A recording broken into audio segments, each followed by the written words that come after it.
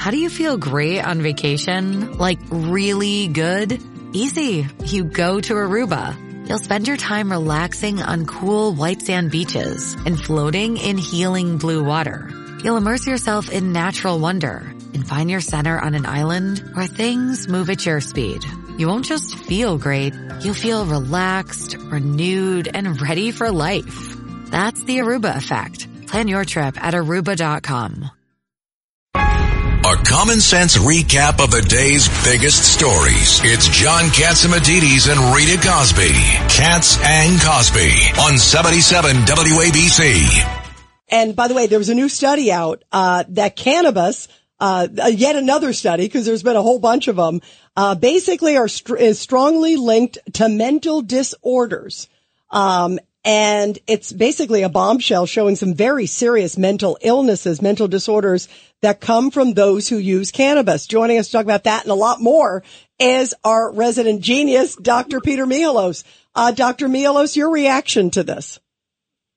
Well, we're not really surprised. About a year and a half ago, we talked about this on Katz and Cosby, where we discussed that cannabis and some of the newer forms that are laced with K2 not only are associated with depression and bipolar disorder, but a study from Duke University showed that it even has epigenetic damage, which means damage that's generationally transmitted to the DNA of male sperm. So there was also a study that it may be associated with autism, that people who smoke cannabis, that their children will have a higher incidence of autism. So everybody thinks these are benign. When I used to work in the prison system at Rikers Island, everyone had the same story, that cannabis was their introductory drug into the world of drug use, and then they graduated to more and more higher forms of drugs, that they weren't satisfied with the high they got from cannabis. And now it's being smoked freely on the street. You can smell it. And I know people who are going for drug tests because they were concerned because they are exposed to it constantly on the street. And some people are testing positive who've never smoked cannabis in their lives.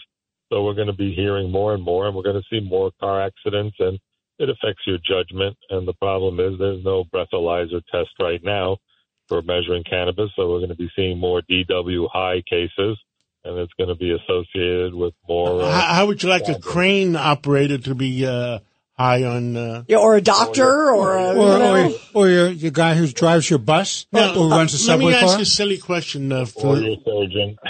For the lawyers in the group. You got three lawyers opposite us, and I feel safe. You feel safe. And how about Ed Cox? I mean, how about the people that don't want to smell cannabis? They have rules. Can they, in theory, start a class action suit against the people that legalized it? I think you can do that with secondhand smokes and cigarettes. Why not from cannabis? Well, yeah, cigarettes, people don't realize the person sucking it off the filter is actually getting less toxins than the person in the room. That's why people with macular degeneration have a fourfold increased incidence when they just live with a smoker, because you're getting the smoke right off the tip of the cigarette. The person sucking it off the filter, actually, it's not as bad as the person in the room. Secondhand smoke, in my opinion, is a medical assault on your future health. And we know that smokers live 7 years less than the rest of the population. And that's just a fact. And then the other thing we were going to talk about is the exciting news about a new drug approved for Alzheimer's disease. Yeah, tell us real quick, if you could, about that, Peter. Okay, sure. Well, basically, 1 in 4 people over 80 in the world, that's over 50 million now in the world, have Alzheimer's. And this new drug is given IV every 2 weeks. And it seems to slow the progression of this brain metabolic and inflammatory material that's the waste product in the brain called amyloid, and it basically slows it down and blocks it, and people got better. In the U.S., we have 6.7 million adults with Alzheimer's, so that's a big step that it's fully FDA approved.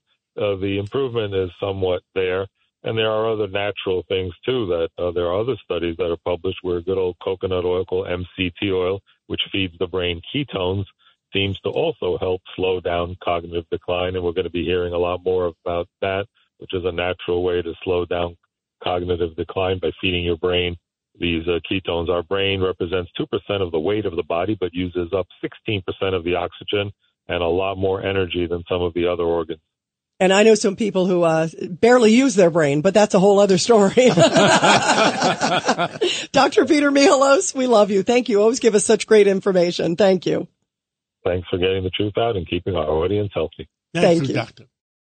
Join us today during the Jeep Celebration event. Right now, get 20% below MSRP for an average of $15,178 under MSRP on the purchase of a 2023 Jeep Grand Cherokee Overland 4xE or Summit 4xE. Not compatible with lease offers or with any other consumer incentive offers. $15,178 average based on 20% below average MSRP from all 2023 Grand Cherokee Overland 4xE and Summit 4xE models in dealer stock. Residency restrictions apply. Take retail delivery from dealer stock by 4/1. Jeep is a registered trademark.